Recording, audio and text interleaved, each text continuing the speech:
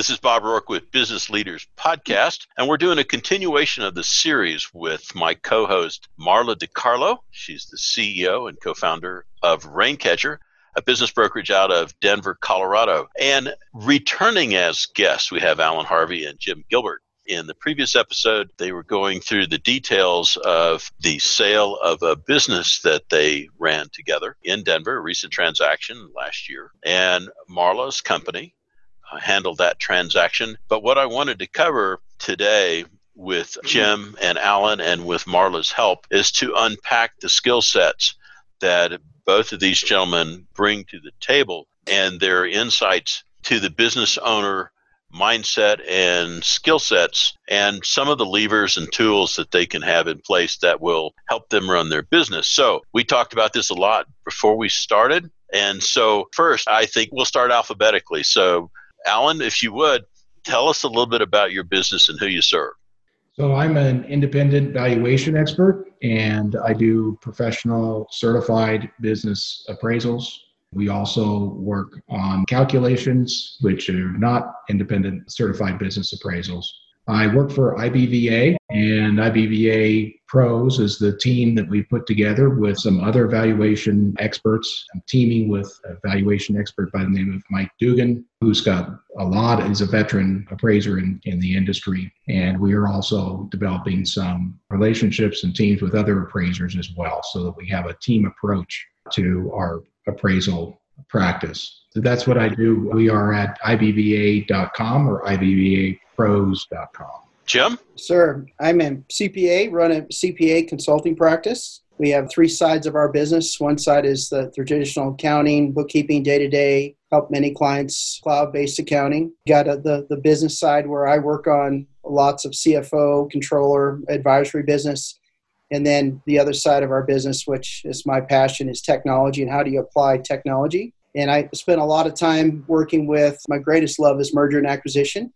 Spent a lot of time helping my owners, both buyer and seller, be successful in how to get to those processes and achieve maximum value on whether you're buying or selling.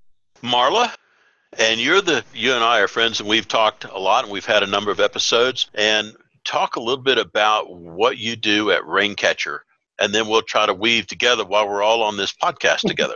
So Raincatcher, we help entrepreneurs to sell their companies and, more importantly, to maximize the full value before they sell. So that's something we see owners are either aware that they're leaving money on the table or that they have options before they decide to sell their company. So we're here today because Jim and Alan are a big part of the affiliates that we use to help those owners make sure that they don't have seller's remorse, maximize value.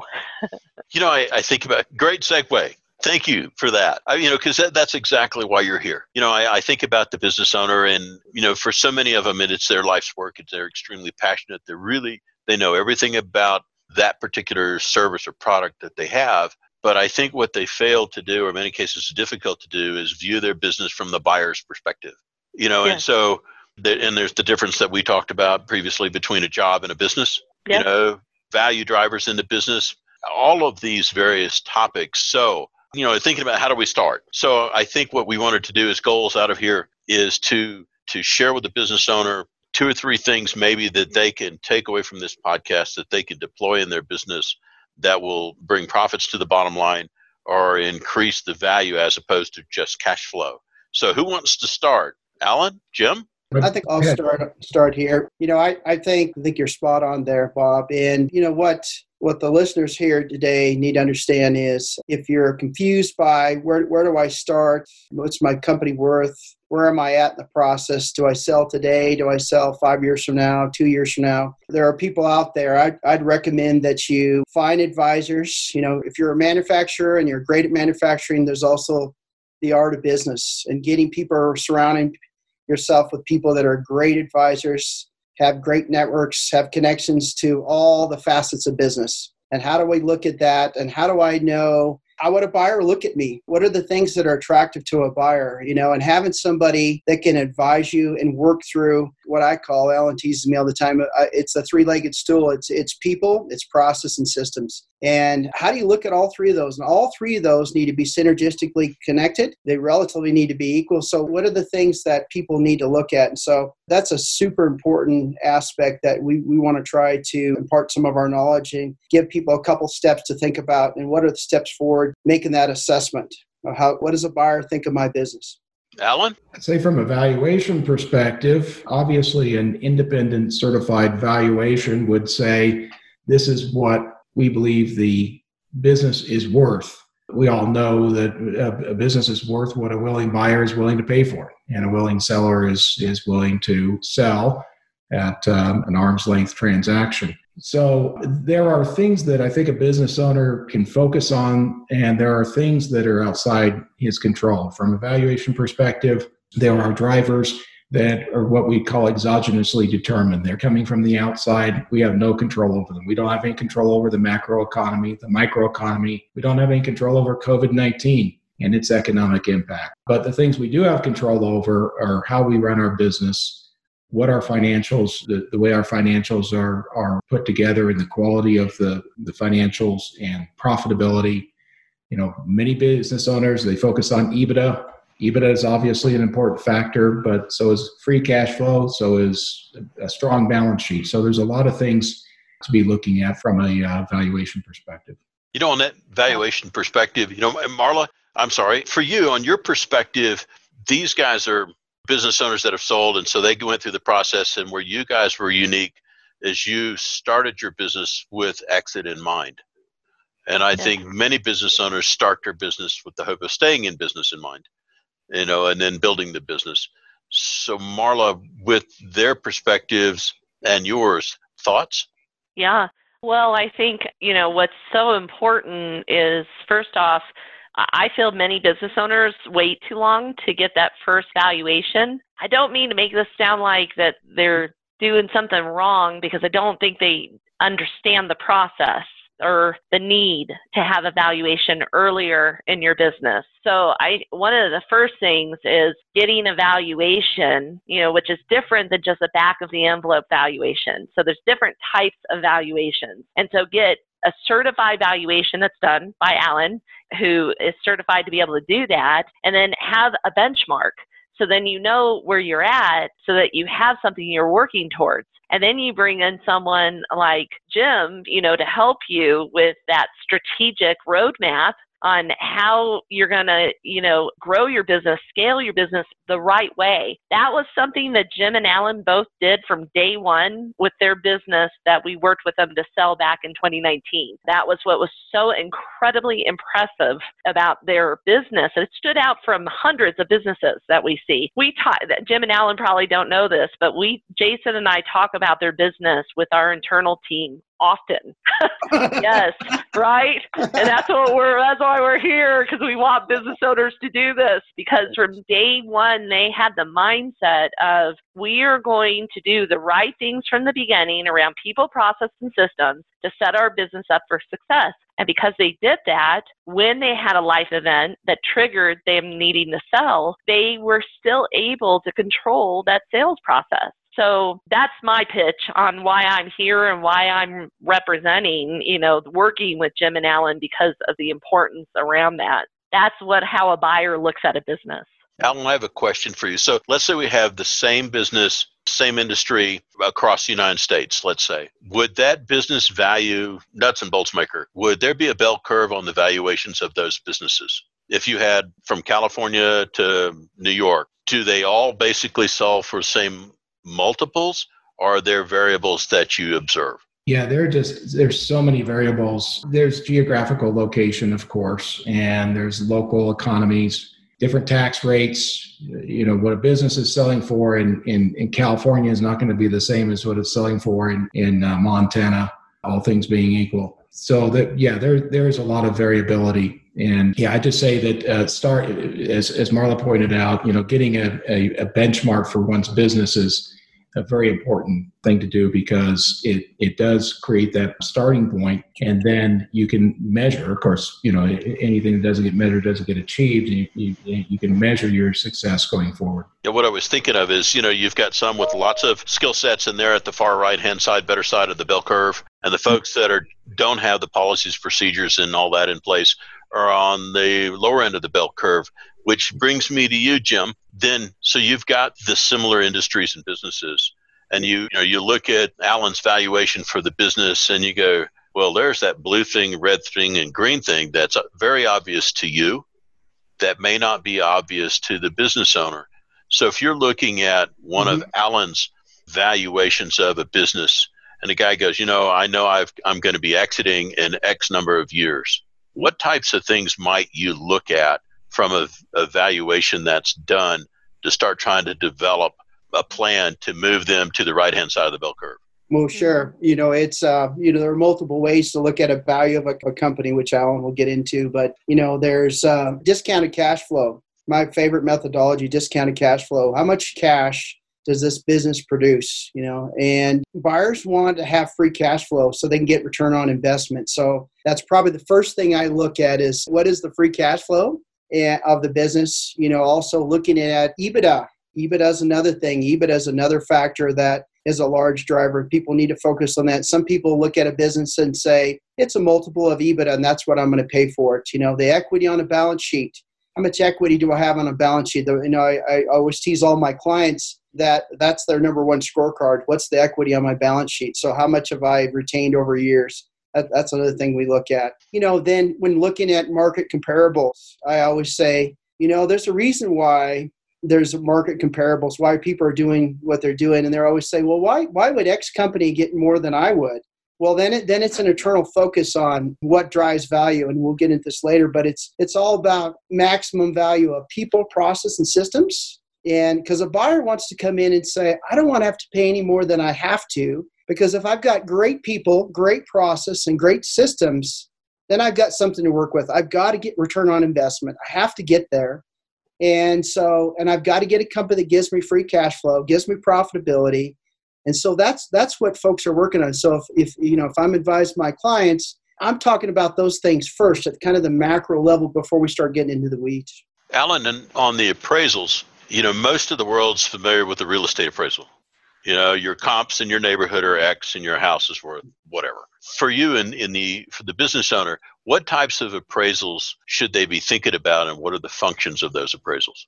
Well, for the business, oftentimes what happens is if the business owns real estate, then you want to kind of disaggregate those. And you look at the real estate separately. That's typically, real estate is held separately and the operating company is held separately as entities. We would presuppose that that's the case for a business.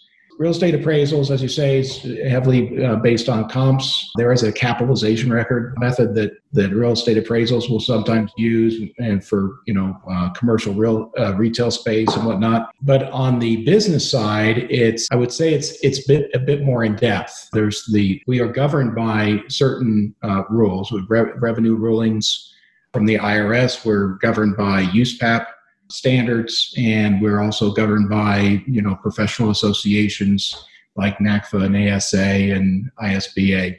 These are the organizations that govern our industry, and they are the ones that create the standards that we have to abide by. Generally, there are three approaches to value. It's going to be an asset approach, an income approach, and a market approach. What Jim was mentioning a moment ago on those comps, that's a market approach. You're comparing yourself to other companies in the market, other transactions that have occurred.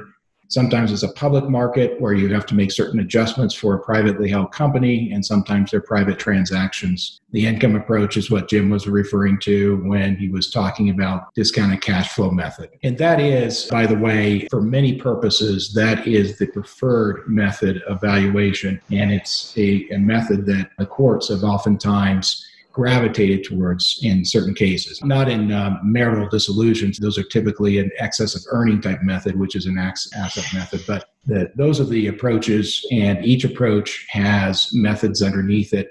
Each one of them have to be looked at. We're required by our professional standards to look at each of those approaches and make some professional judgments of which approach to go with, or to weight those approaches. Marla, you have a business owner that reaches out to Raincatcher and says, we'd like to engage you to market our company. And I have this appraisal, and you kind of go, this is what my company is worth, I kind of thing. Well, for you, as you look through, like get an appraisal for a piece of real estate. And just like you guys said, yeah, that's nice. It will sell for what somebody will pay for it, not what it's appraised for necessarily. So for you, how do you view or use certified appraisal when you're talking to a business owner?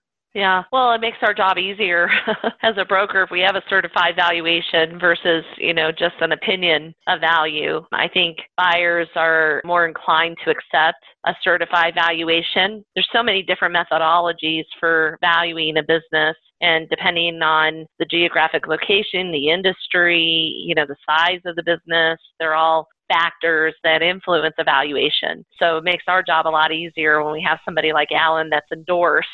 This is what the business is worth. I had a question that I wanted to ask Alan, and I bet this is a question that other owners are wondering. We already know that there's different ways to value a business, and we talked about kind of rule of thumb, using the income approach. Is there anything that helps you to put together that valuation, anything the business owner can put together ahead of time that would help you to have a more reliable valuation, to present to them? Yeah, well, first and foremost is a good solid set of books that makes sense. We laugh, but I'm not. So what does that mean, Okay. solid set of books? What does that mean? Well, we all laughed when he said that because, gosh, there's sometimes where it's like, listen, I understand that you didn't know what you didn't know. We need to set you up with a bookkeeper. Jim? I got it. A lot of our job is making sense of those books and what we call recasting them. We recast the financials to try to make them relevant to what we're doing, but also to make them, coherent. Sometimes there's so many missing pieces. But yeah, the typical PBC or provided by client list typically comes with, set of financials. We try to go back 5 years if they've got them. Balance sheet, income statement, certainly, statement of cash flows if they've got it. And then, governing documents. We need, articles and bylaws and management operating agreements, partnership agreements, buy-sell agreements, those kinds of things. That gets us started. A lot of us is kind of getting into process. I don't want to get into the weeds too much, but oftentimes we are always relying on not only those documents and income tax returns, but we are relying on management testimony, if you will, the management interview. So when we go to management and we ask them questions about their business and what's going on in the future and what sort of assumptions do you have, that's a big piece of it. And then we have to sort of gauge that, and make sure it passes the sniff test and that it's reasonable. That's great. I think that's important, because there's business owners oftentimes don't understand how much work goes into giving a proper valuation. It's very common. Both of you have seen this. Bob, I'm sure you've seen this too, of tax returns not even close to the financials that they presented. And so, usually there's an explanation, and sometimes it's just that the CPA hasn't made their adjusting entries. But, there's a lot of work that goes into having that conversation with the owner to get it right. So they can pay for a valuation that you're kind of delivering it to them going, okay, well, based upon what you told me, this is what I have. So, but they have to participate in the process, right? Right. Yeah. Participate in the process, and that participation in the process can get very hairy sometimes, depending on what the circumstances are. We do valuations for marital dissolutions and for litigation purposes and for shareholder disputes, and in those cases, everybody's got an agenda, and so you get, in some cases, maybe a husband who owns a business and the wife is trying to get the valuation done for marital dissolution, and we're not always getting cooperation on all sides to get all the accurate information. So when we're not auditors, we don't audit the books. We're not making, any assumptions or making any comments about, whether they're GAAP compliant or what the state of the financials are and the information we're getting. But we do use professional judgment to assess whether we're being told is reasonable or not. Marla, do you think that the people selling their businesses understand that there's more than one type of buyer? No, I don't. And I think that's where it's important for the business broker that they're working with to explain that to them. I don't think most of them are going to understand the process in general just because they've never done it before. And so that is a big part. That valuation plays a big part into the type of buyer and attracting multiple buyers and all the above. Because you've got the financial buyer, and then you've got the strategic buyer. And what struck me as you guys were talking from the previous episode, where we were talking about the procedures, and all I could think about when you're talking about your company is they can scale that. They can apply that process to their other company. They can import all the stuff that you guys did extremely well and putting the company together. So it would seem like to me a strategic buyer would view that differently than perhaps a financial buyer. Yeah, absolutely. I think there's an overall, and I'd love Jim to add to this. I mean, my experience, even as an accountant, is and coming from the perspective of a buyer, that there's different ways, and I'm going to look at one business versus another business, but there is an overall general rule of thumb on the drivers that you're looking at. I'm probably not going to buy a business, period, that isn't going to grow or isn't completely owner dependent. So I think there's kind of a general rule of thumb across all buyer types, don't you, Jim? Yeah, I think there is.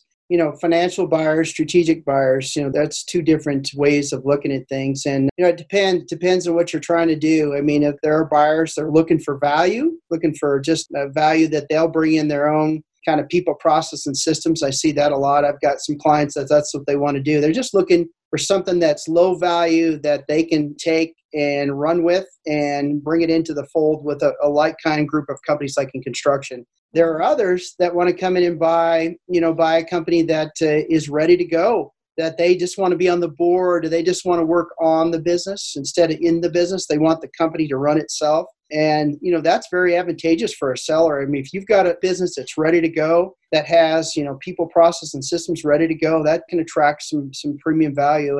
And so, there's other ways to do that. If you look at a PE company, a lot of PE companies just want to buy companies that don't care what you've got. They'll just roll you into their system and give you your accounting system, your leadership, your board, that kind of thing. And so that's a totally different sell. I mean, for a buyer, if you have to be careful on who's your audience, what kind of buyer am I going to sell to? That's a critical point for a seller, is what kind of buyer do I want to sell to? Figure out who you want to do it, then go after it. And I think that's critical as well. As we talk about this, for the business owner that's listening, my thoughts on Sequence, how do I figure out what my business is worth?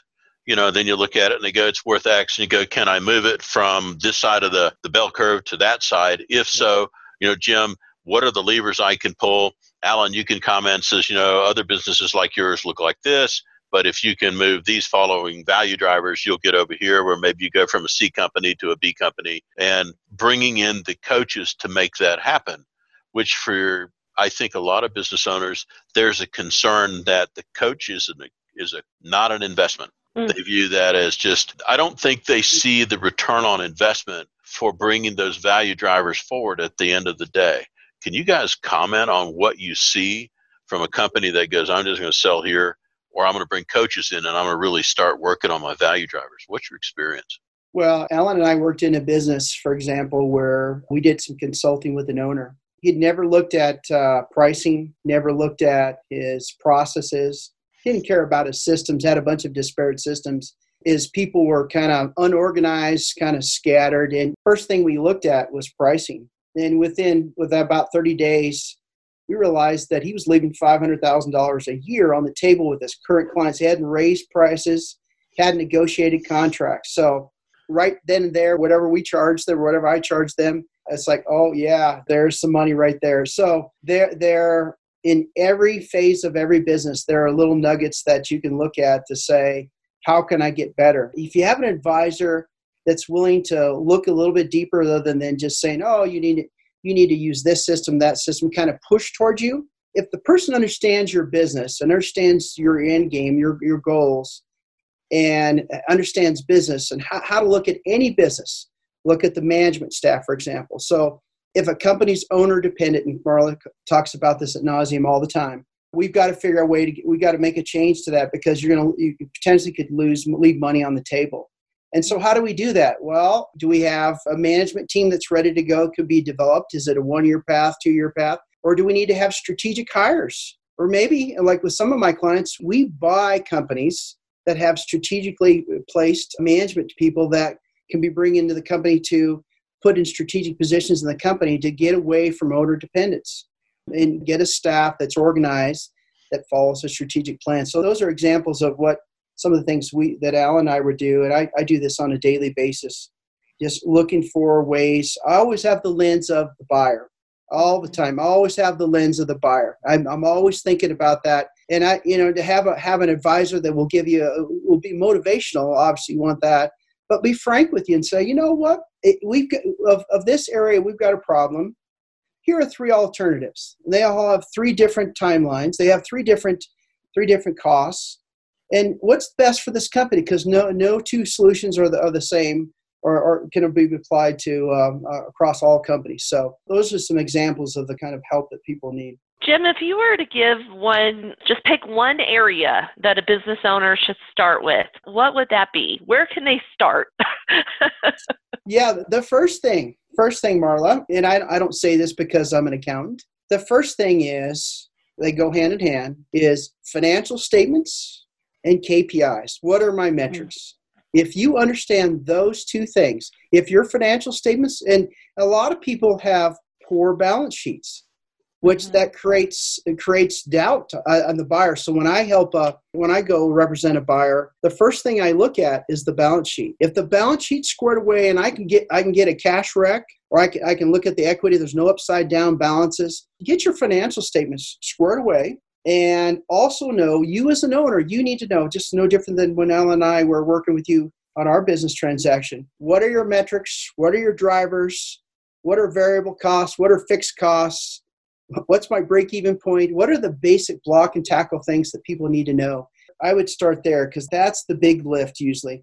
I would say 9 out of 10 companies struggle in those 2 areas a lot, And I probably look at 200-300 transactions a year, and I would say 90% of them, I always go back to the buyer and say, it looks like their balance sheet's in trouble. Did they ever have an audit? Did they have a review? A lot of times owners don't want to pay for audits or reviews. If I can get a reviewed statement at least, or get an audit, a quality of earnings review, quality of earnings review, pay for that. I'm telling you, the quality of earnings review, the lenders love that. I mean, every lender I go to that we're getting an SBA loan or whatever type of loan, they always want quality of earnings review, right? So, and I get those owners and say, well, I'm going to pay $10,000 for a review. Well, that's an insurance policy. That tells your buyer, tells your banker, tells all your partners that somebody independent of you looked at your financial statements and you're ready to go. You're ready to go. Your financial statements are ready to be presented. And I know you, Marla, I bet you struggle with that, trying to get that base model of financials and how do we project out and how do you tell the story financially if your financials are erratic year over year? Alan, as they're talking about these steps. So when you come in to look at a company, what access do you have to these types of documents, quality of earnings review or reviewed financial statements? Do you see those or do you request those? Certainly request them. Rarely do we get everything we ask for. It's just the nature of the business. But we ask for that. We ask for financials, very important. As Jim alluded to, balance sheet, that's something that a lot of business owners sort of ignore, that people focus on the P&L, but the real scorecard of a company is the balance sheet. The number one thing that 99% of owners don't even look at is their balance sheet. And that's where they get in trouble. Their P&L could be, their profit and loss statement could be just letter perfect. Yep. But it creates that doubt. So if somebody hires me as a buyer and I'm doing due diligence, and remember, Bob, I'm going to look at your balance sheet because that tells me what your accounting group's been doing, how you've been carrying yourself financially. And I start asking the questions. I sort of go through the balance sheet because for a buyer, if I got a squishy balance sheet that I don't trust, I might move on to another deal, which means that deal's not as important to my buyer as maybe another one. When I see a good set of financial statements, I'm intrigued by that. I'm like, oh boy, we've got something good here. Maybe we can rely on. And so, what's the thing both people are trying to get to the end? We're trying to trust the financials. What are the projections? What's the 5-year projection, free cash flow, the whole 9 yards. So, yeah, pay attention to your balance sheet. Get your balance sheet should be reconciled. Everything should be reconciled, right? And an owner wouldn't know that a lot of times. Why would they? You know, that was something that they used to bring up that, well, I didn't know that. I've never taken an accounting course, but your bookkeeper, your accountant, or your CPA should. And so I agree with you. I've seen buyers, to your point, Jim, walk away from the deal because the financial states were in disarray. They didn't trust them. And so they thought, what else is wrong? This week I looked at the balance sheet. And they had so many upside down balances. And then I try to do a proof of cash, which is that's kind of an entry point to if I can prove out cash and I can get the 1231 bank rec to reconcile, I might keep looking. But I don't go beyond that. I literally do not go beyond that. If it's all, and they can't, because how many years has this been wrong, especially on a legacy company that's been around 30 years, and the guy or gal never looked at their balance sheet. It's like, oh, I didn't know I had these issues, right? Nothing's reconciled. Yeah, so it happens all the time. All the time. Yeah. Alan, when you're doing a valuation, do you often find that the business owner protects or understands the value of intellectual property that they develop in their company? No, they don't. We try to have a discussion about, tangible assets and intangible assets. From the investment world, we call that alpha, right? So it would be, any excess beyond what the tangible assets, a reasonable rate of return for a tangible asset would be. And that is something that is part of the valuation process, is identifying those things and getting that balance sheet recast. For the business owner, let's say that you have a particular niche or you have a particular insight or something that your company's especially, design, I don't know. So they've got something going on. It's their special sauce. And for the business owner that has special sauce but hasn't done anything to protect their special sauce, what types of things can you do to protect or develop your intellectual property that would affect a valuation if you came at their front door to do one? Well, I think from a valuation perspective, we look at it as tangible and intangible assets. We prove that out through the normal processes that we have. As far as protecting IP, there are ways to go about that. Jim, you may have run across. I definitely have some comments on this. Yeah. Yeah. Go ahead. Share your thoughts on it. Well, I was hired several years ago to sell a company that had lots of intellectual property, a lot of state-of-art stuff, and that the Lockheed Martins of the world really, really wanted. And so my first year there to represent the seller, because we knew we were going to sell, is to look at, agreements with clients, agreement with vendors, employment agreements. We looked at patents, look at trademarks, that really try to understand what we've got and then quantify what you've got. A lot of people do for tax purposes, they do an R&D tax study and they get the benefit of that, but they don't really even realize what they've got. You spend all that time developing a report to support the IRS R&D tax credit. Well, that's great, but quantify what you've got, because a prospective buyer is going to want to know what that is, and how does that differentiate? How do you differentiate yourself from everybody else that's doing the same thing, and how does that make you very competitive in the marketplace? And why do I want to buy that? Why do I want to buy that? And what value does that? Because it may be kind of an intangible value. Because in an asset deal, you're looking at assets, you're looking at intangibles. As a seller, I want to get maximum intangible value, but beyond maximum I can get for tax purposes and lots of other reasons. So I'm trying to drive that up because I want the seller to understand, here's what you're getting. Here's my secret sauce. And it means something in the marketplace. Knowing your marketplace, understanding the delivery aspects, all those kind of things. I think sellers need to understand that. Yeah. How often do you guys see, the two of you, how often do you see trademarks or service marks? Like, would you say 50%, 20%? My experience, not very much. Most people forget it. Most people don't even understand. It's funny, when I'm on the buying side, as soon as we get that stuff, guess what the first thing we do? We protect our intellectual property. We do all the things that we're supposed to do. It may be a patent. It may be a trademark. It may be a copyright. It may be whatever it is. Well, because we just paid for that. We want to protect that from everybody else, from our competitors and anybody else, because that's what we just bought. That's the value we just bought. Well, they build their brand and they don't protect it. Right. Yeah. Right. Alan, I'm the business owner. And I said, I really need to understand where my business is currently. I think I'm going to be trying to exit my business in 8 years. I don't know. That's a good number. And so I need to understand where I'm at.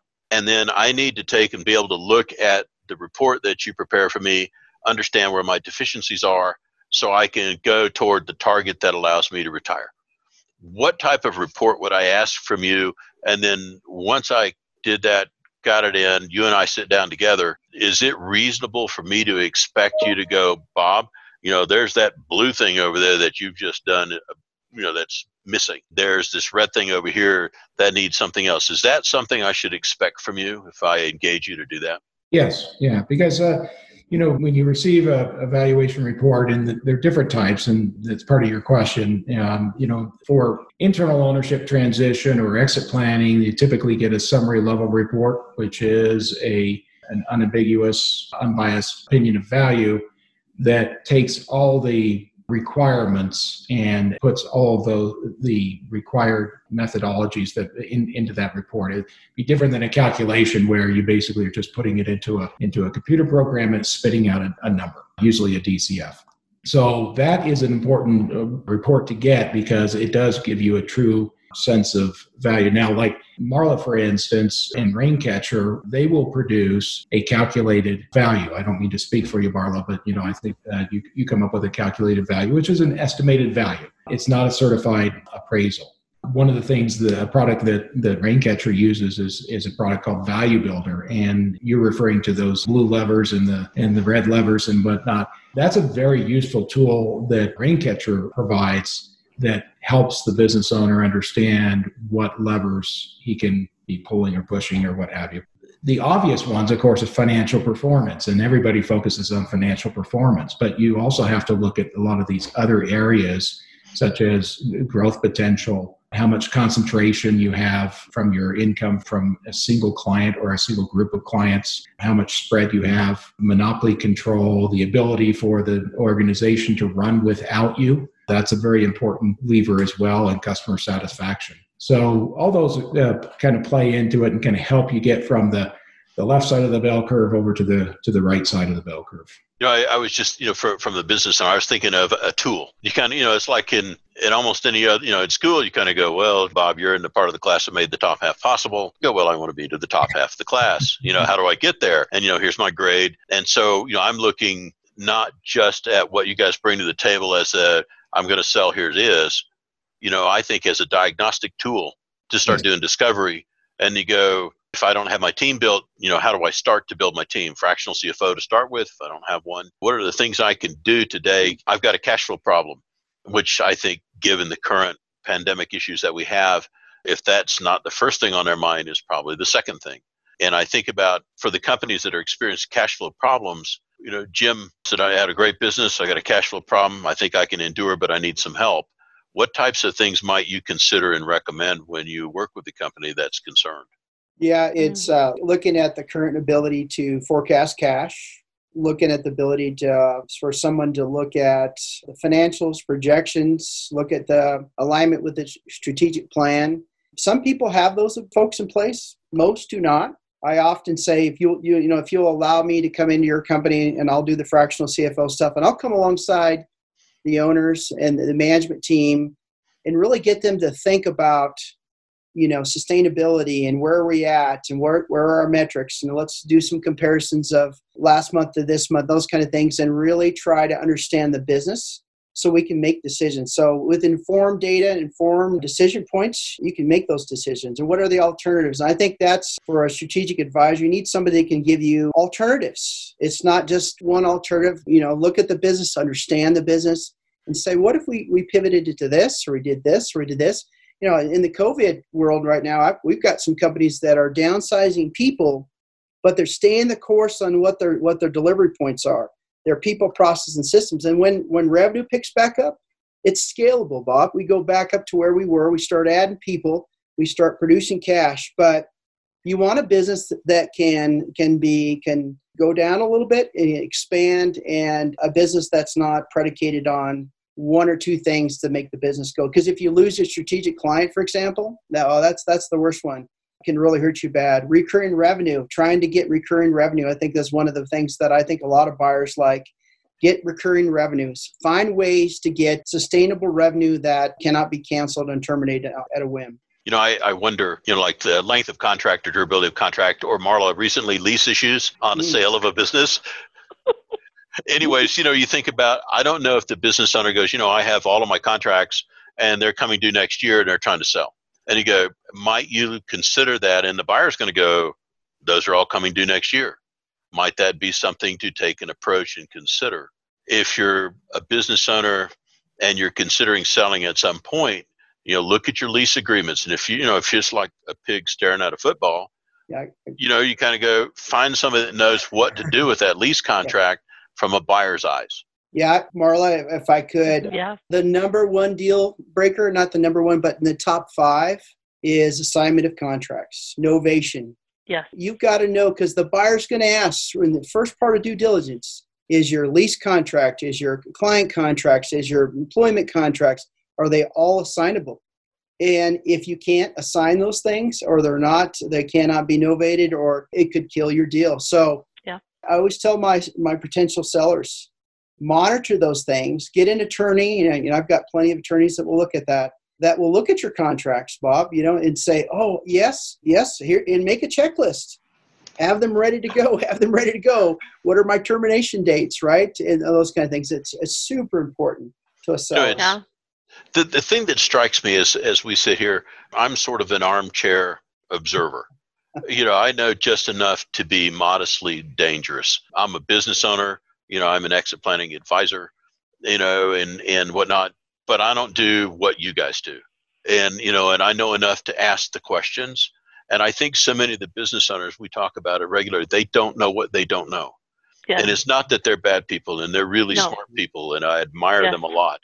But you look at that, and the statistic on business owner transition is grim. It's something like 80% of the businesses that come to market won't transact. And I think about the transition of, since 2008, 2/3 of all jobs were created by small business. Mm-hmm. And if those businesses won't transition or stick around, what's going to happen to the job creation since 2008? It's a grim statistic to think of, to contemplate. And so, for the podcast, part of the reason we do these podcasts is try to educate the business listener that's interested. Can we give them a tool? Can we give them an insight?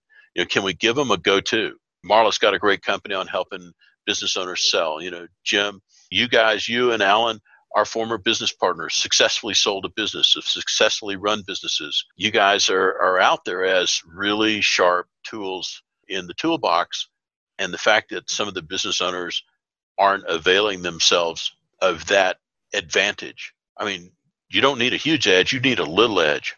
And, if you think about if you can get a little bit, 2% here and 3% here and 4% over there, and you go, quit doing that thing and paying capital, was that feed starve analysis, which part of your business really doesn't deserve the allocation of capital. Well, Dad did that. And you go, well, Dad's dead. Don't do that anymore, kind of thing.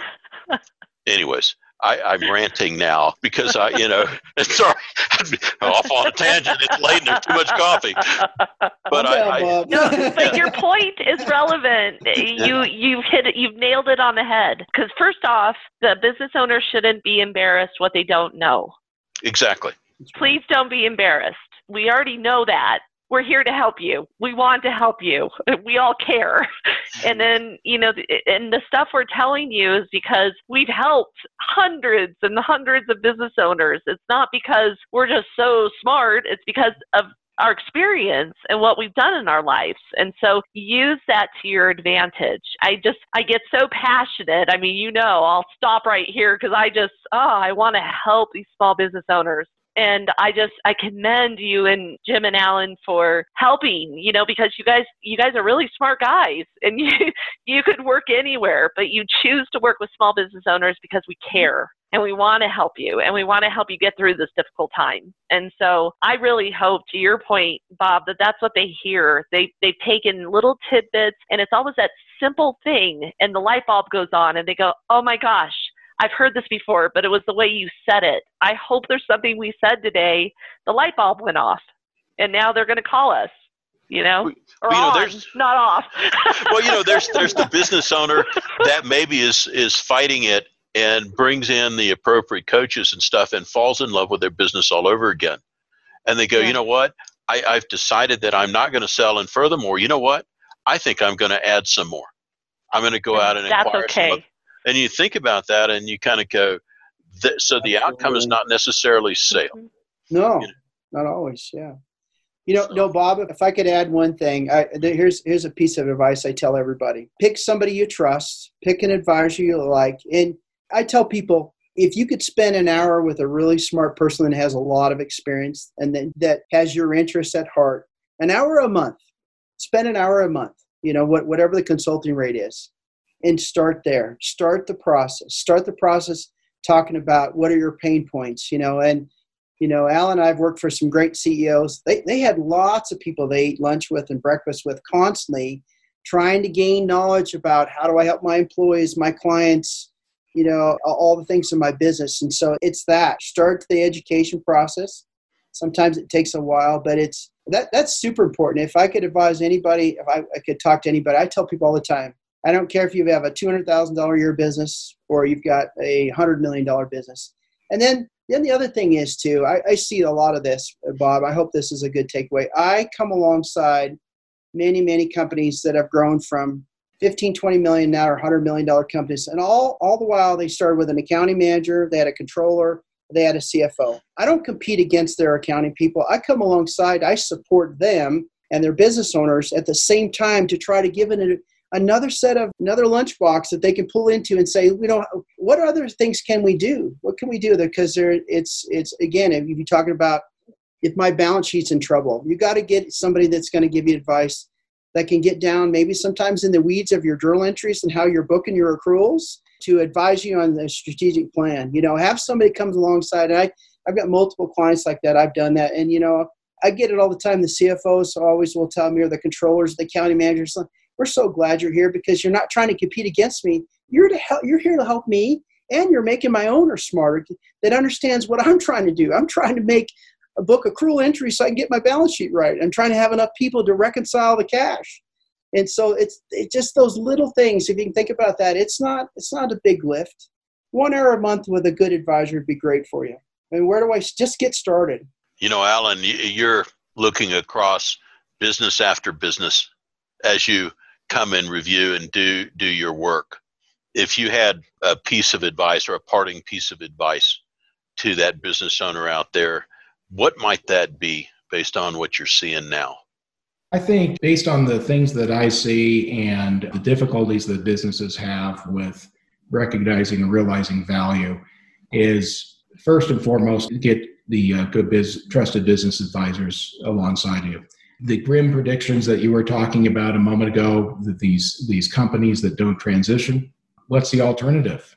Like they say, I'm getting old, but it's better than the alternative. And if we don't transition these businesses, oftentimes they just close their doors. There's just nobody to take over the business. But yeah, without getting into the weeds, but yeah, obviously, strong financials, get a good bookkeeper to get your financials together, get an audit from time to time, get your business valuation so you have a benchmark and, refresh that business valuation as you move forward in the process. Those are some just kind of low-hanging fruit items. Bob, can I say one more thing? Please. I say this all the time when I make presentations or I meet with people. I don't care if you're an owner, you're 25 or 55. Doesn't make a difference to me. Think about a 10-year roadmap for ownership transition and get ready for sale. If I had 10 years in front of me and I could start planning now in a methodical manner, get to the desire I'm trying to get to, what do I want to be doing both personally and professionally? What's the company doing and what's my financial wealth I'm trying to get to? If you can look that far out and achieve those goals and try to look at that helps you. That helps you think about, helps you with your decision making and your plan overall. It drives that every day. And, I've got one or two owners that I started with, they're in their late 30s. Now they're in their late 40s. Now they have lots of opportunities. They've done some internal transition. They could sell the company. They could buy more companies, right? So it's all about creating alternatives and opportunities. You don't want to wake up when you're 65 and say, well, I think it's time to sell the business to my employees or to an outside person. So you got to consider both, and the sooner you start planning, and the sooner it is, and the sooner it'll be better for you. And you create opportunities for yourself, your employees, your family, everybody involved, your clients included. Don't wait. Don't wait. Well, guys, again, as I said before, I've been harassing you guys, and I really appreciate you guys sharing the wisdom of experience. And, you've been down the path and taken the lumps along the way to learn what you know. And before I get off here with you guys is to contact information. So, Alan, how do we find you?